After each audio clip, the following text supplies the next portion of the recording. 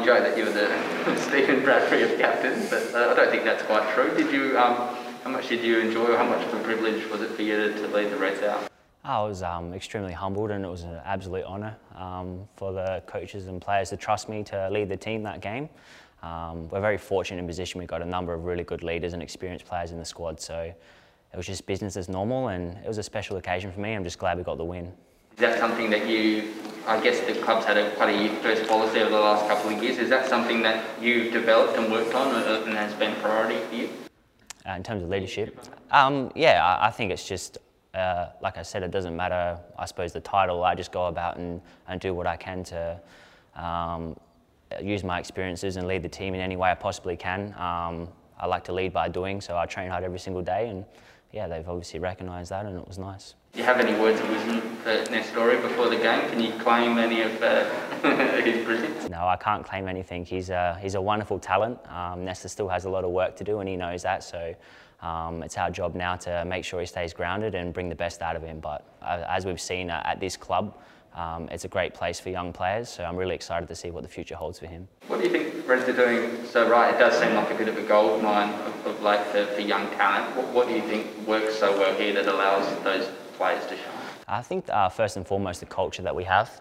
We really have the way the group is together is something I've been very lucky to be a part of over the last couple of years, and I think it allows young players to come in and feel comfortable and to know they're going to get opportunities and to play and express themselves. And obviously we're very lucky to have Carl and Ross also coaching them, and the players know that they will get chances if they train hard. You would have got to know Craig pretty well over the last few years. What do you think scoring his first international goal would have meant to him, and what do you hope that might give the club on his return from confidence and all those sorts of things? Yeah, it was a very proud moment for Craig, and we're all over the moon for him.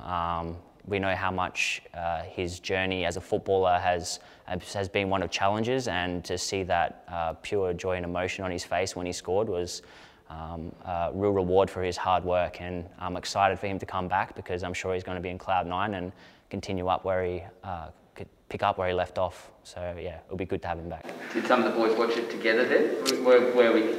Was that something you guys did? No, I think a lot of the boys just watch it in their own time, and obviously going to training the next day, everyone was up and about. So yeah, it was fantastic and exciting, and he also did a good job last night when he came on. So he's in great form at the moment. He's a match winner, and we're very lucky to have him. We've had that official update on how much of a chance he is to play this weekend, but I don't even know if you can compare it to your experiences, but coming back from a game last night, having international travel, getting in the day before a game, can an athlete perform at a level like that?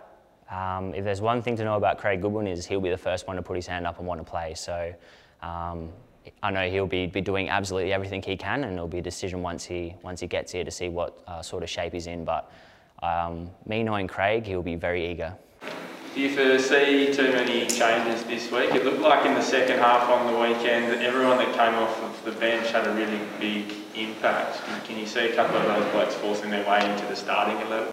No, they did a wonderful job. Obviously we won it late, and all those players contributed to that. So it's a tough job for Carl and Ross now to make decisions this week, because a lot of people have put their hand up. So everyone's trained hard, we've had everybody available, and we'll leave the tough decisions to them. Just one more on the captaincy. Obviously Steph will have it back this week, but he's going to leave at some point in the next few weeks, we all anticipate.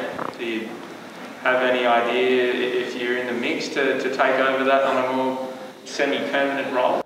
Absolutely no idea. It was a surprise to me to take the armband on the weekend, and we're very lucky to have Steph back this week and hopefully for a few more weeks. He's a great leader, and like I've said earlier, we've got so many good leaders in the squad. It doesn't really matter who's got that armband and that official role. And I'm just happy to keep doing and playing my role, and if called upon, I'd be more than happy. If it was offered to you, would you say yes? Oh, I'm not sure, because I haven't. I suppose, yeah, of course you would. It would be, like I said, it was a humbling experience for me. This is my boyhood club, and I love it, but it's not the be-all and end-all for me. I'll just keep playing and doing what I can, and whatever's required of me. Another double-header this weekend. How much have you enjoyed the increased integration, and I guess with new facilities and those sorts of things here, it's more possible now? How much have you enjoyed sharing the stage with the women? It's brilliant, it's magnificent. I think it's how it should be. Hopefully we can get a lot of people through the gate to come support both teams. Both teams are in really good positions at the moment. And you know, we're united as a club, and we're right behind each other. So hopefully we can kick off the weekend positively, both sides. What have you made of the crowds at Hindmarsh in recent times, Ryan? You played for a long time, and you've seen it in non-COVID times and now in COVID times. What have you made of the crowds and the active support? Yeah, I still think we have one of the best atmospheres in the country. Obviously, COVID made things difficult, but if we don't have necessarily as many numbers as we normally do, they still are right behind us and are making a lot of noise, and that's what we need.